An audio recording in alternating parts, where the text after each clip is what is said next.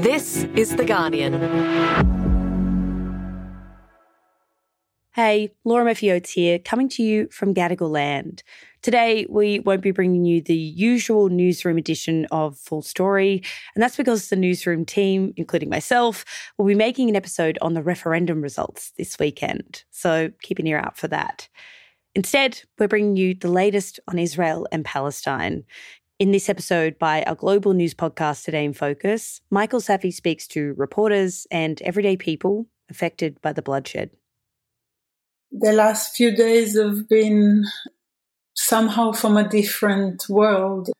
You often look at other people when the world crashes and you can't imagine how it is, and all of a sudden you are in the center.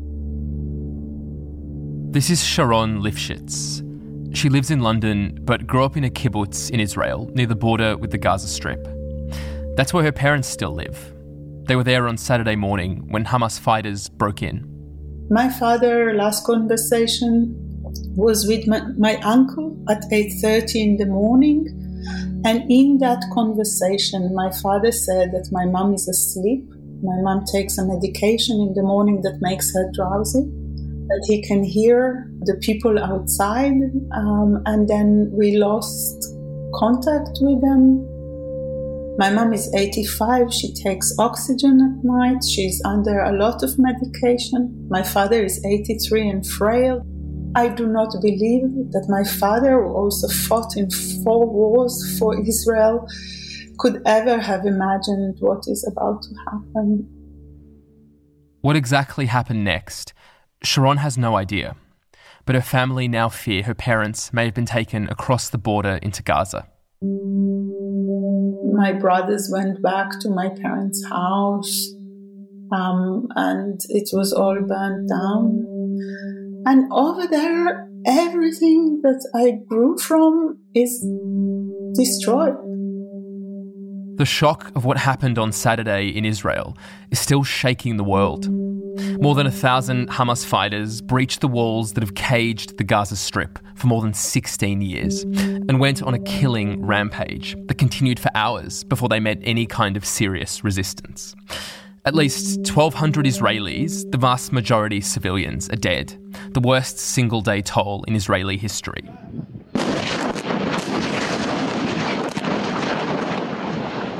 And in retaliation, Israel has launched its most severe bombing campaign ever in Gaza. More than 1,000 people there are dead. Hospitals are running out of what they need to treat the wounded. Soon there won't be electricity to run equipment. And people there have nowhere to run, including more than 100 Israelis and others being held in Gaza as human shields. And it's an unfolding situation. There is an invasion of Gaza. My parents will always talk about how sorry they are for the people of Gaza. My mom will talk about the mothers in Gaza. And now they are in Gaza, and none of us can quite know what to do with it.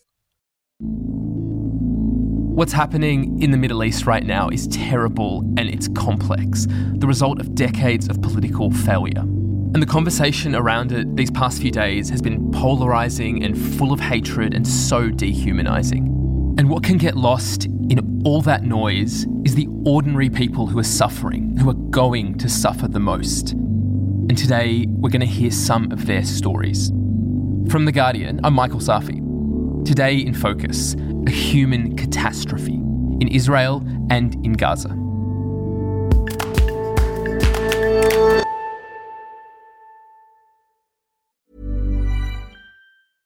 Hey, I'm Ryan Reynolds. At Mint Mobile, we like to do the opposite of what Big Wireless does. They charge you a lot, we charge you a little. So naturally, when they announced they'd be raising their prices due to inflation, we decided to deflate our prices due to not hating you. That's right. We're cutting the price of Mint Unlimited from $30 a month to just $15 a month. Give it a try at mintmobile.com/switch. $45 up front for 3 months plus taxes and fees. Promo rate for new customers for limited time. Unlimited more than 40 gigabytes per month. Slows full terms at mintmobile.com. Finding your perfect home was hard, but thanks to Burrow, furnishing it has never been easier. Burrow's easy-to-assemble modular sofas and sectionals are made from premium, durable materials, including stain and scratch-resistant fabrics. So they're not just comfortable and stylish, they're built to last. Plus, every single Burrow order ships free right to your door. Right now, get 15% off your first order at burrow.com/ACAST. That's 15% off at burrow.com/ACAST.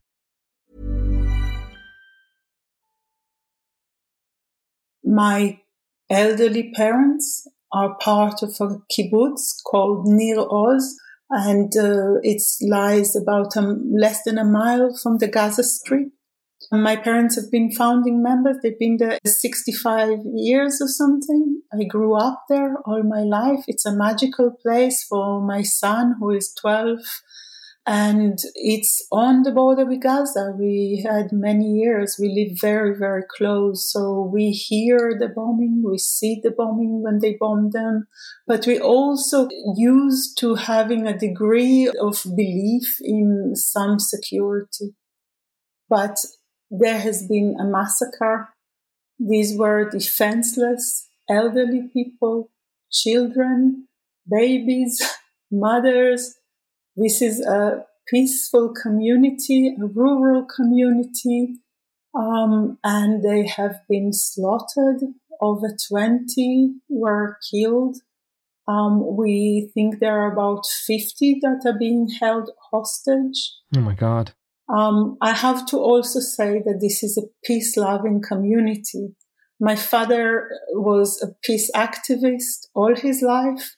He spent his retirement up to now spending 1 or 2 days a week taking a car from the kibbutz and going to the border with Gaza Strip and picking up ill people and people that need treatments in hospitals in East Jerusalem and in other hospitals in Israel.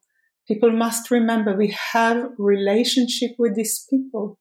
These people were our friends as well. People work. My brothers employed many people from Gaza Strip after the border was closed.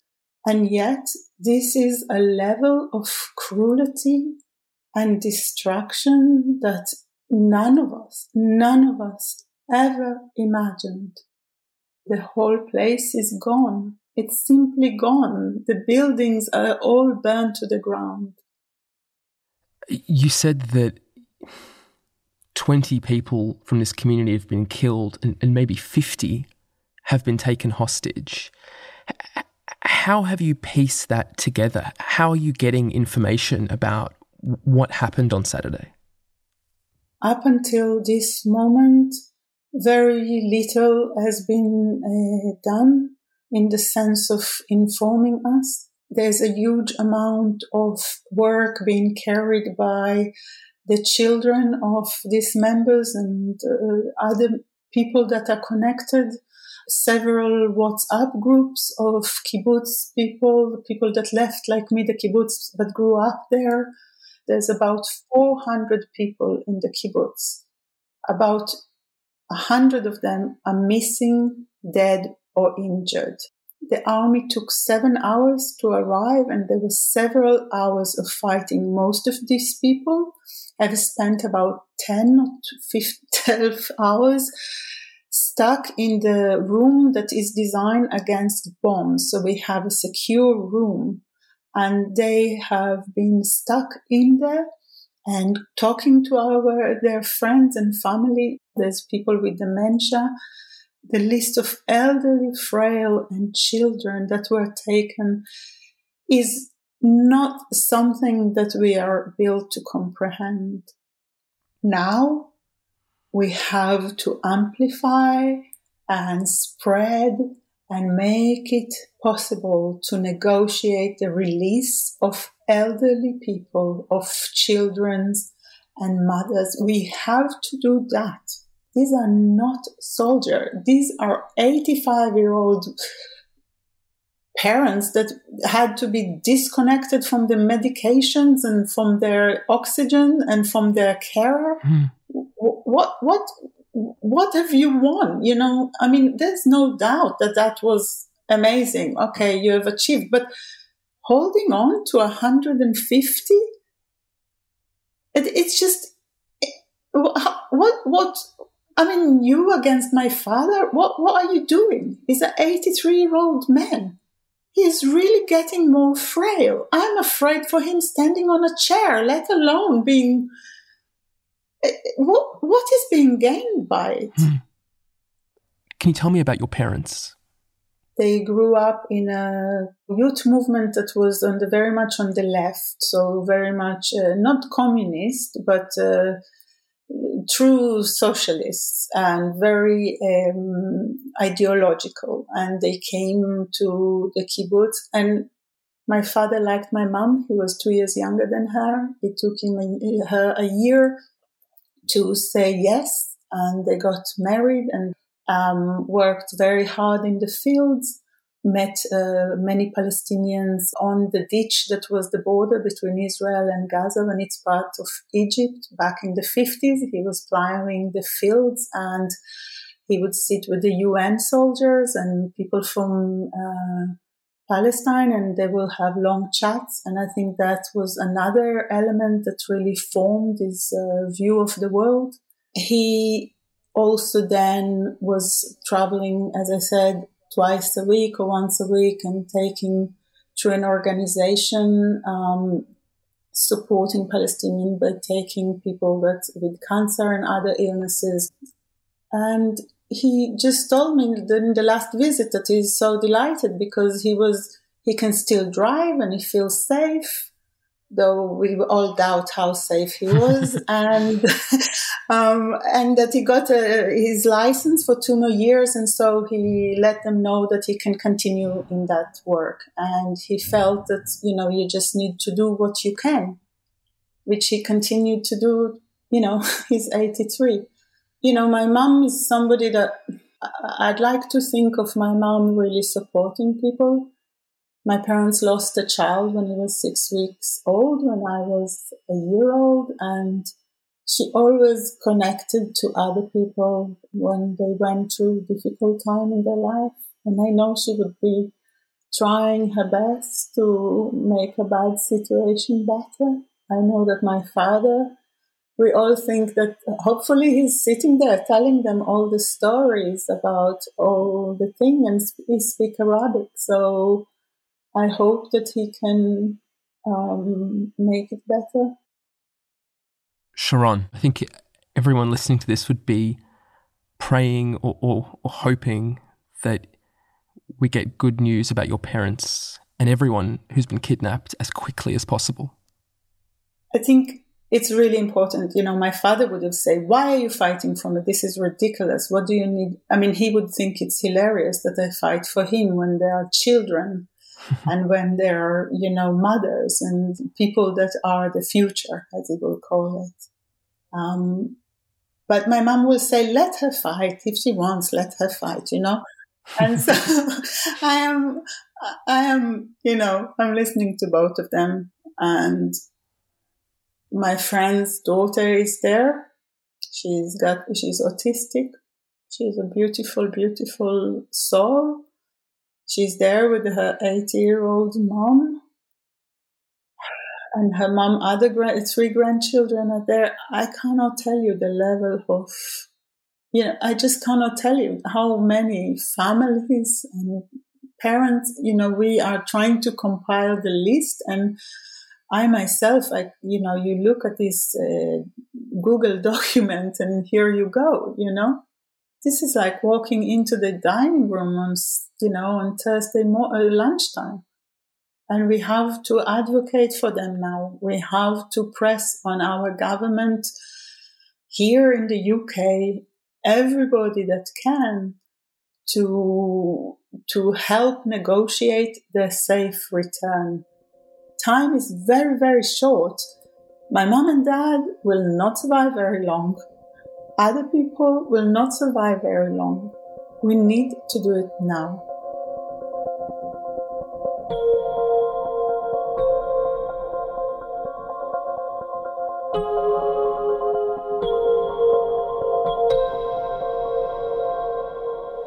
Bethan McKernan, you're The Guardian's Jerusalem correspondent, and you spent the past few days travelling across Israel trying to make sense of the weekend's attack. I can't imagine the things you've seen over the past few days. What's it been like? I wasn't supposed to be in Jerusalem, but I was out reporting with my photographer colleague yesterday afternoon when we got the message that Hamas said that everyone in the city of Ashkelon had 90 minutes to leave and didn't elaborate, which meant that there was going to be a lot of incoming rocket fire. So we kind of made the executive decision to not try and drive back into Ashkelon and just to go straight to Jerusalem. And turns out that was a really good decision because our hotel was directly hit by a rocket. Oh my God. Yeah, so all my stuff is in. I mean, everyone was okay. It hit a car underneath the balcony where my room was. So yeah, I'm still kind of processing that, but I'll be going back down tomorrow, I think. Yeah. Days since Saturday, it still sounds like it's so dangerous and unpredictable, basically anywhere close to that border. I mean, not even close to the border. Hamas has been able to reach the outskirts of Jerusalem, so that's central Israel, since the 2014 war. And, their capabilities have only gotten better since then. So, technically nothing is safe in the bottom half of Israel. And then in the north, there's been rocket fire from Lebanon, some of which has been claimed by Hezbollah and some of which has been claimed by Palestinian factions. So there's nowhere safe, really. And obviously Gaza it looks like hell on earth right now. And there's been clashes in the West Bank and in Jerusalem between soldiers and Palestinians and residents of East Jerusalem and also settlers. So you can wear a flak jacket and you can stay near bomb shelters and you can kind of prepare for the more conventional expected things in a war. But what if some Hamas guy just pops out of a house on the street? I mean, what are we going to do then? There's basically nothing you can do about that. And that did happen in the last couple of days. So there's no playbook for how anyone is supposed to protect themselves from this. And that's the same in Gaza also. The bombing they're hitting Gaza with 5 times of the firepower that they used on Lebanon in the 2006 war with Hezbollah. And I mean, this is a 42 by 12 kilometer tiny strip home to 2.3 million people, and they can't leave. So it's awful. What is it that we've learned about how this attack was actually carried out by Hamas? They studied so carefully how the Israeli army works. I mean, there are senior members of Hamas in the military wing who have intimately studied how the IDF fights, and they've learned Hebrew.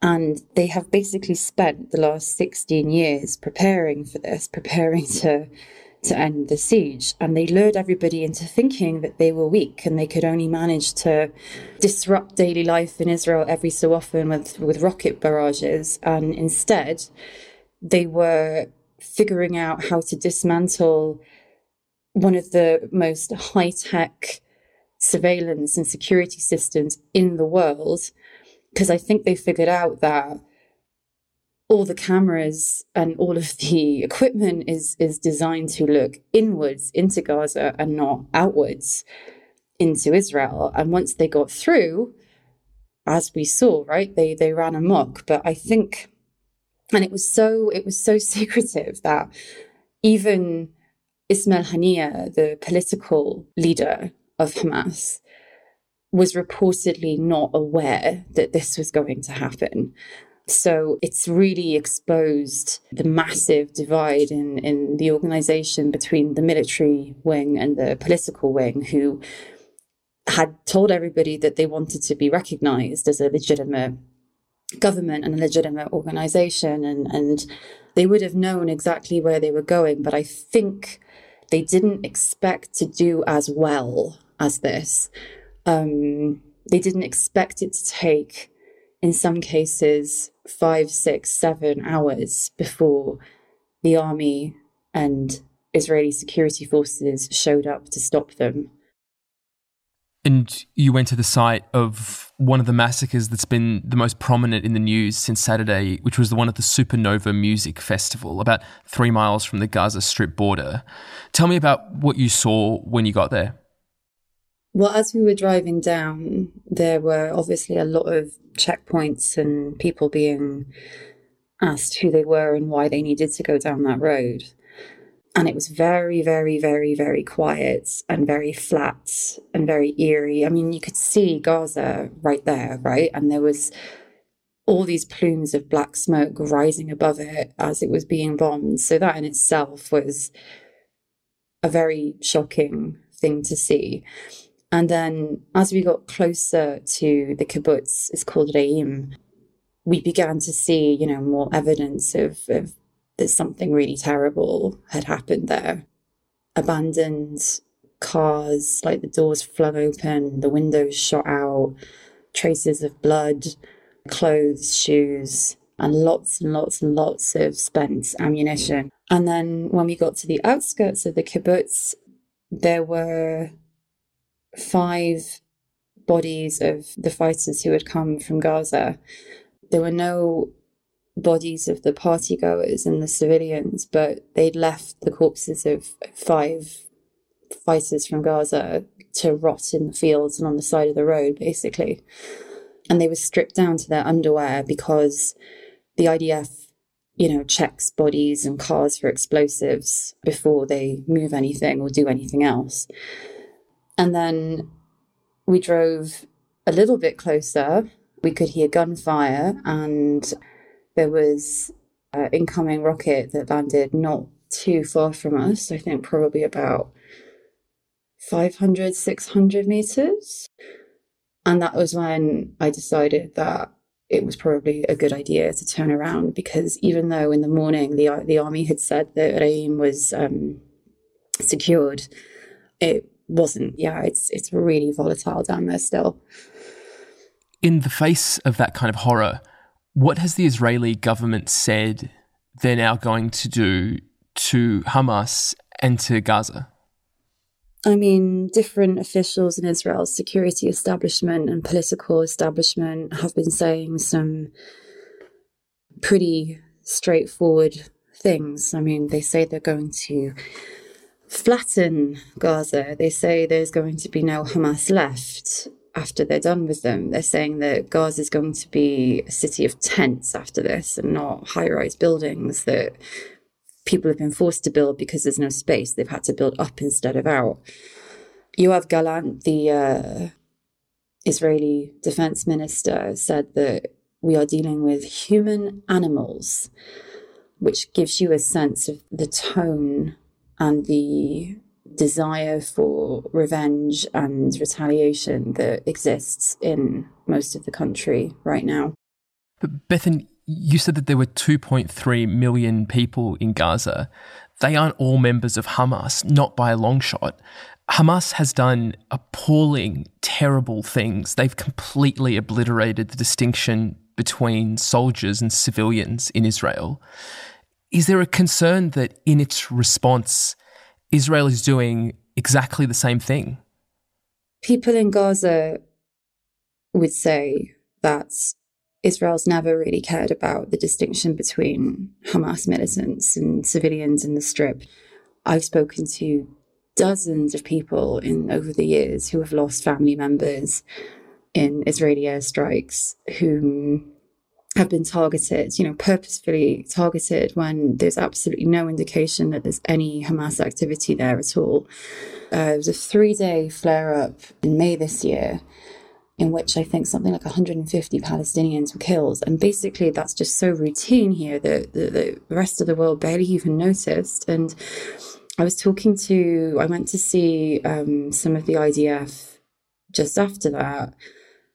And they're always really curious, right? Because they can't go in. They're like, what's it like? Is it full of terrorists? And I'm like, no, it's got great seafood restaurants. And everyone I know is lovely. And they hate Hamas. They hate Hamas as much as you do because Hamas has trapped them in this nightmare. And so for civilians there now who are facing this unprecedented barrage, Where can they go? There's a border south towards Egypt. Is there any chance they could escape through there? And if not, where do they go to be safe? There is nowhere to go to be safe. Israel has been telling people in Gaza to leave and to get out. At the same time, they have bombed the crossing at Rafah. What are you supposed to say to that? And I mean, even the people who are at Rafah right now trying to get out, as far as I know, the Egyptians are only letting out people who've got dual nationality of some other country who are on embassy lists. You know, it's difficult to get a permit to leave via Egypt at the best of times. Like most people who go, it's normally medical reasons, or if you've got an onward flight from Cairo to somewhere else, because they don't want the people from Gaza, and they think Israel is banking on being able to just, you know, displace 2.3 million people into the Sinai and make them Egypt's problem. And Egypt over the years has been very, very, very clear that that is not something that they want, and that is still the case right now. So there is nowhere to go. Coming up, I speak to journalist Hazem Balusha on the phone from Gaza.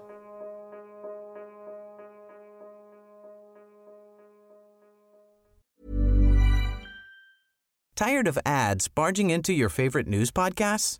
Good news. Ad-free listening is available on Amazon Music for all the music plus top podcasts included with your Prime membership. Stay up to date on everything newsworthy by downloading the Amazon Music app for free or go to amazon.com/news ad free.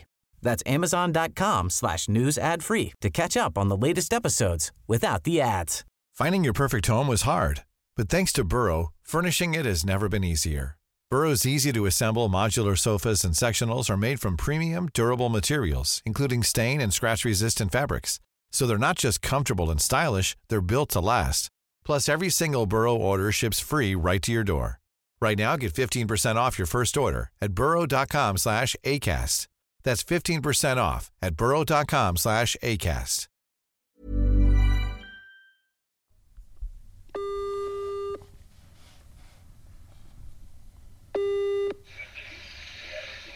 Hello? Hi, Hazem, how are you?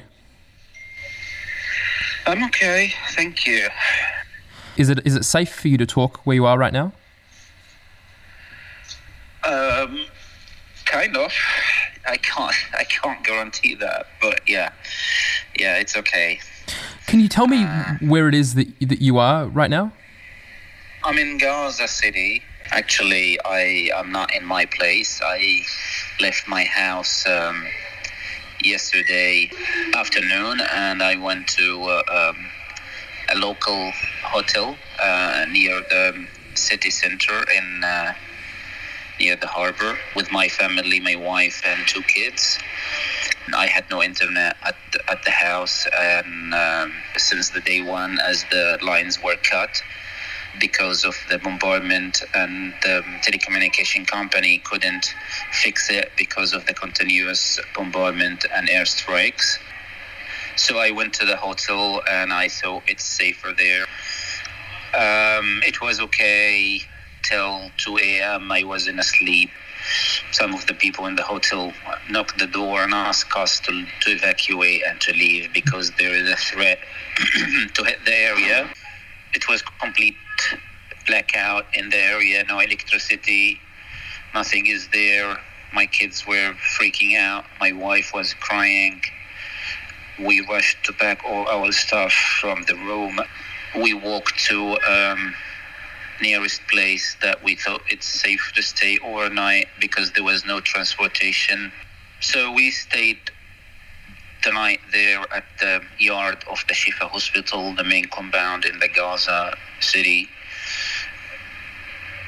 We borrowed a mattress and a blanket from some other journalists who are based at the Shifa, reporting from there, for my 2 sons and wife. They got some sleep. It wasn't, easy to be there. It's my first time to be in such situation, homeless, nowhere to go, not safe to go anywhere else. Really hasn't, because you've covered this story, you've lived this story for so many years. This is the first time you've been in a situation this dangerous? Yes, indeed. I have covered 4 wars, endless number of escalations, 2008-9, 2014, which was the toughest among the 4, 2021. But this time, it's uncomparable. What does Gaza look like right now? Full of smoke.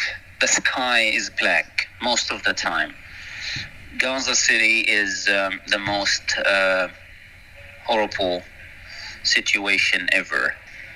Power station, which produced 65 megawatts, cover 30% or even less for the Gaza needs, but keeping the line is cut today due to the shortage of fuel or run out of fuel, according to the power company. So people rely on generators, public generators, but it doesn't work or function all the time because there is shortage of fuel as well. Israel is banning all the types of goods and equipment or anything. Ministry of Health announcing that the medical supplies that they have wouldn't last for long. The occupation of beds is 100%. So last night, I spent it at the Shifa hospital. What I have experienced overnight was shocking. I saw a tent funded by EU, and it become, I was wondering, what is this tent for? And they said, this is for the bodies because the morgue is full. God. They asked me, do you want to have a look? I said, no. But a colleague of mine said, it's full of bodies. We hear bombardment all the time from different places. Some people were listening to the radios to know what's happening, local radios, if they can tell where the bombardment or strike is, so they would know if the danger is close or not, or there's a threat. I see the people now in the street, people having bags, plastic bags, backpacks, and they have goods, and they had to evacuate again and again. The most dangerous thing or terrifying thing, people don't know what's the end of this. When is the end of this? If there is a ground invasion, as Prime Minister Netanyahu has said is likely, what will that mean for you? What will that mean for people in Gaza? Gaza experienced ground invasion twice, once in 2008-9, and the other time was 2013. And I remember those days were really, really awful and hard and devastating. I remember area called Shijaiya was really completely devastated at that time by artillery shells and tanks. Tens or hundreds of people killed and injured. So we don't know the plans of Israeli army. We don't know what they are going to do or where they are going to target. Okay, you want to punish Hamas. Okay, go punish Hamas. But this is not Hamas. They are punishing the ordinary people. Neighborhoods were completely destroyed and destructed. But no Hamas people were killed there. Ordinary people were killed. Do you think Hamas knew that this would be the reaction? And if so, how do you think what's happening now to people like you and people around you fit into their plan? I don't know if they care. Maybe they care. But I don't know if that was in their calculation. They said many times they know Israel would react harshly according to the previous experiences, but this time is different, totally different. And Hamas started the attack. It was out of sudden. There was no hints, nothing. All previous experiences we had, some hints, but this time came of nothing. Hazem, The reaction of much of the world has been to say that Israel has the right to defend itself, and at this stage, it shouldn't be held back in any way in what it wants to do in Gaza. Seeing what you're seeing, experiencing what you're experiencing, what do you want the world to know about Gaza and about the people in it? Well, I'm a Gazan, plus I'm a journalist, and I'm a father. I have a family. I have beloved people here. So I care about, I think about, and I want them to be safe. Okay? The words say Israel has right to defend itself. Defend it yourself. But what about those people, innocent people, including me, myself? You know, sometimes I'm hiding my tears in front of my wife and kids because I'm afraid about them. I don't know. I mean, I shouldn't say so, but I mean, it's not easy as a father to experience the fear in the eyes of my kids. What are you telling your kids about what's going on? This is the hardest part, to be honest. This is the thing that I'm trying always to keep them away. Just to say when they hear bombardment, it's far away, we are safe, we are not an objective or a target for them. Sometimes they watch videos on YouTube and see civilians and kids are killed and they're wondering and asking me. I'm trying to lie sometimes and tell them like different stories, distract them, keep them busy. It's so terrible. How are you planning? Oh, he's gone. It's just cut off.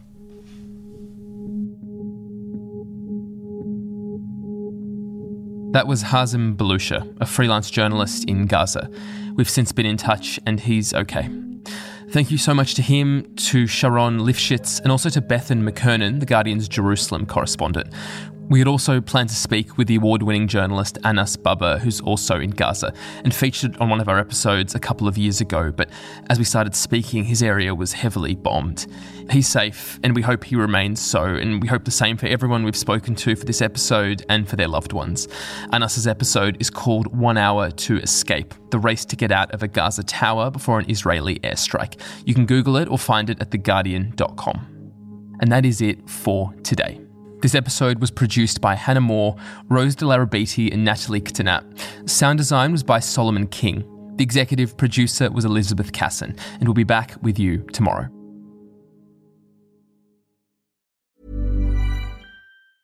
Tired of ads barging into your favorite news podcasts? Good news. Ad-free listening is available on Amazon Music for all the music plus top podcasts included with your Prime membership. Stay up to date on everything newsworthy by downloading the Amazon Music app for free or go to amazon.com/news ad free. That's amazon.com/news ad free to catch up on the latest episodes without the ads.